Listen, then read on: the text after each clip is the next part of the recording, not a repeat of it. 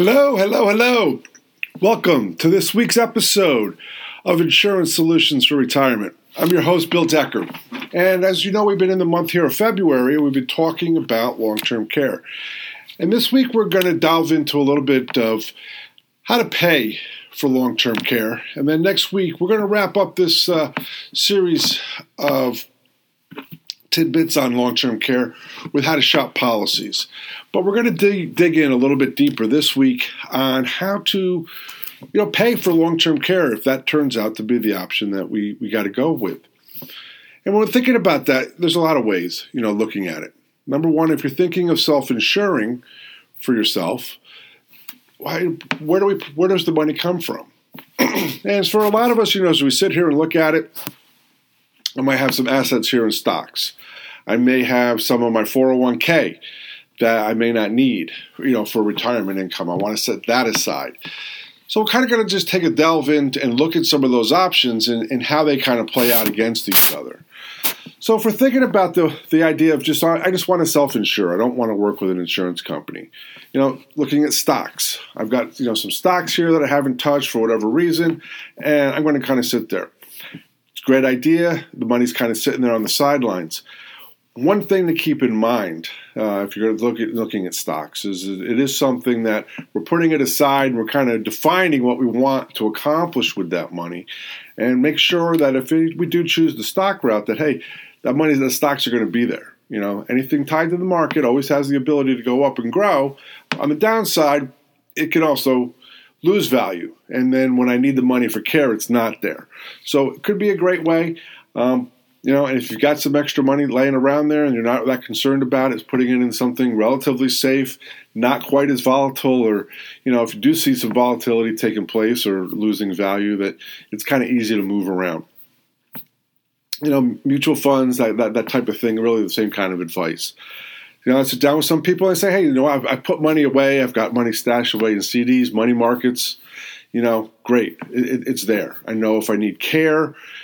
And when we're thinking about planning for care, if we're looking at today's expenses, just to give some dollar amounts around it, when we're recording this episode, we're here in February of 2019, and we're looking at, I'm here in Southern California, so I'm coming at it from that perspective, and the numbers are going to change a little bit nationally, but if you look at what Southern California is, if you're looking at a full-time care facility, $6,000-$7,000 a month, is in that area. I mean, there's some beautiful places that are run, $10,000-$12,000 a month up the coast and on the beaches. But here where we are in Southern California area, that's really pretty. You can find quality care in those type of facilities for running about $6,000-$7,000 a month. I bring that to your attention because if we just run out the numbers real quick, say we need it for a couple years. If we look at 6,000 times 12 months for every year, that's $72,000. So I might want to be able to put aside, from doing the numbers, $70,000, $142,000, $150,000 for 2 years. I'm thinking I want to fund for 3 years of care. We just make those numbers work accordingly.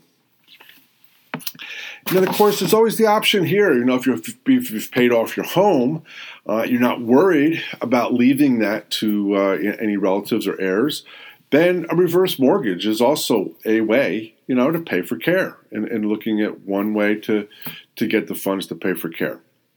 So for thinking out the self-insured part, those are some great ways. You may have some other assets, some other real estate, other ideas laying around. But if you're self-insuring, that's kind of what we're looking at. You're taking something, an asset, kind of assigning it. I want to put this aside for my long-term care. One tip. Regardless of what choice you make. When you do make a decision on what asset that it is that you want there to be there for your care, make sure you let someone else know about it. Because if they don't know about it and you've kind of set it along and there's no directives to let them know, no medical directives, no power of attorneys to let this plan play out that you've put in place, it's kind of going to defeat the purpose of actually making the plan. So, the episodes here, we do talk about insurance solutions for retirement. So now we're going to delve into a little bit of some of the insurance options that are available. Long-term care policies. We look at these long-term care policies and the industry has changed dramatically, especially over the last few years. A lot of carriers don't offer long-term care. Some carriers that offer long-term care have had very large rate increases, so premiums have gone up a lot. And others, have been locked in there, and some of the companies have just stopped selling long-term care. So those type of policies, those type of plans have gone through some changes here in the last several years. But the way a basic policy works, and I call this spending some pennies today to get dollars in the future.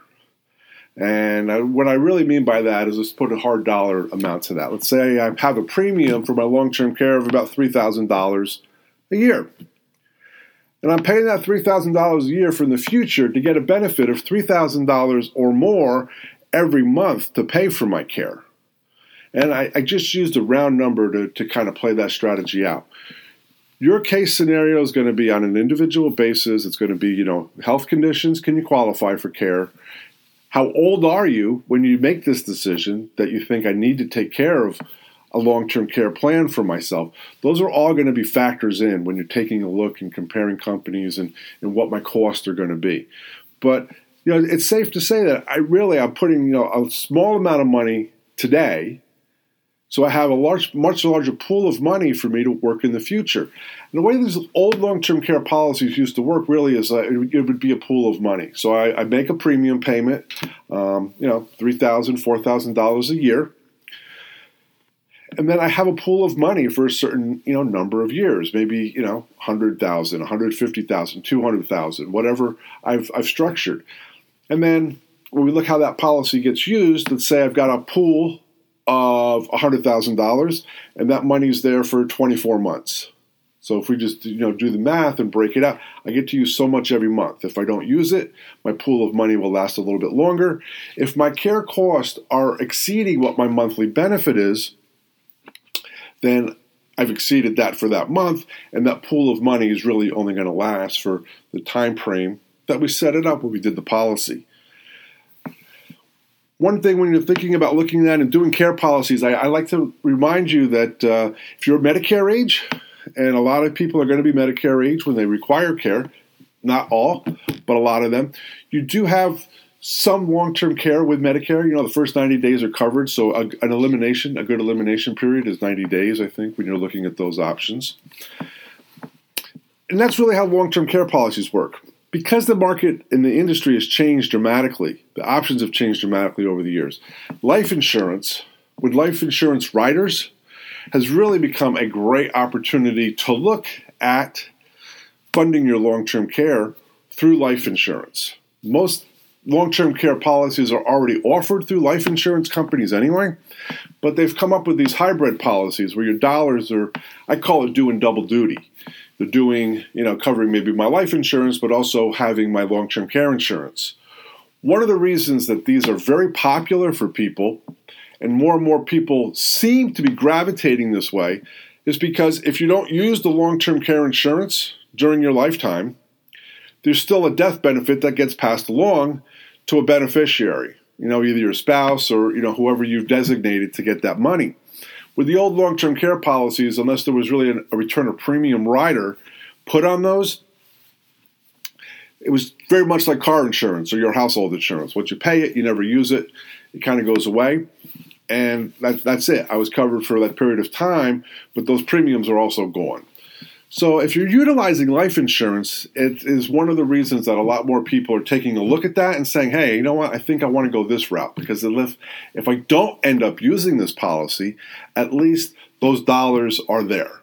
And if I need to access them like I can with cash value life insurance policies, I also have some liquidity, with those funds. So that's some consideration to take out when you're making your plan and looking at that. The other opportunity or way of paying for this is looking at annuities. Now, I know we've talked about annuities here in the past, and we did a whole series in the month of January, talking about different type of annuities. There are annuities that will allow you, annuity, again, it's a contract to get your, money to an insurance company to pay you some type of benefit in the future. A lot of annuity contracts today have the ability to access all of that cash if care is needed. Then they also have some riders built in for long-term care. It may also have some ability to increase the benefits or your payout if care is required. So there's a lot of variables that go into that, and when you're looking at that. And swinging back full circle when we talked about earlier about, I just want to self-insure. And however I want to do that, whether it's, stocks or, just a regular bank account, kind of putting that money aside.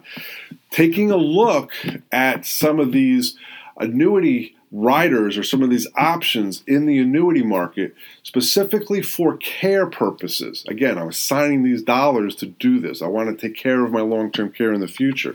There's a lot of features that are built inside of annuities that really are amazing and can let your dollars even last a little bit longer. And there again, just as with your life insurance policy that we're talking about, if for whatever reason you do not need to use the care, it's still part of your estate, and that benefits or that money can be passed over to a beneficiary in the future. So I hope you found this interesting. I hope this was worth your time in listening to it. I know there's some really good information in here. If you have any questions, reach out to me at info@BillDeckerINS.com. Again, that's info@BillDeckerINS.com. Thanks for joining us this week, and we will talk to you next Monday on Insurance Solutions for Retirement. Have a fantastic week.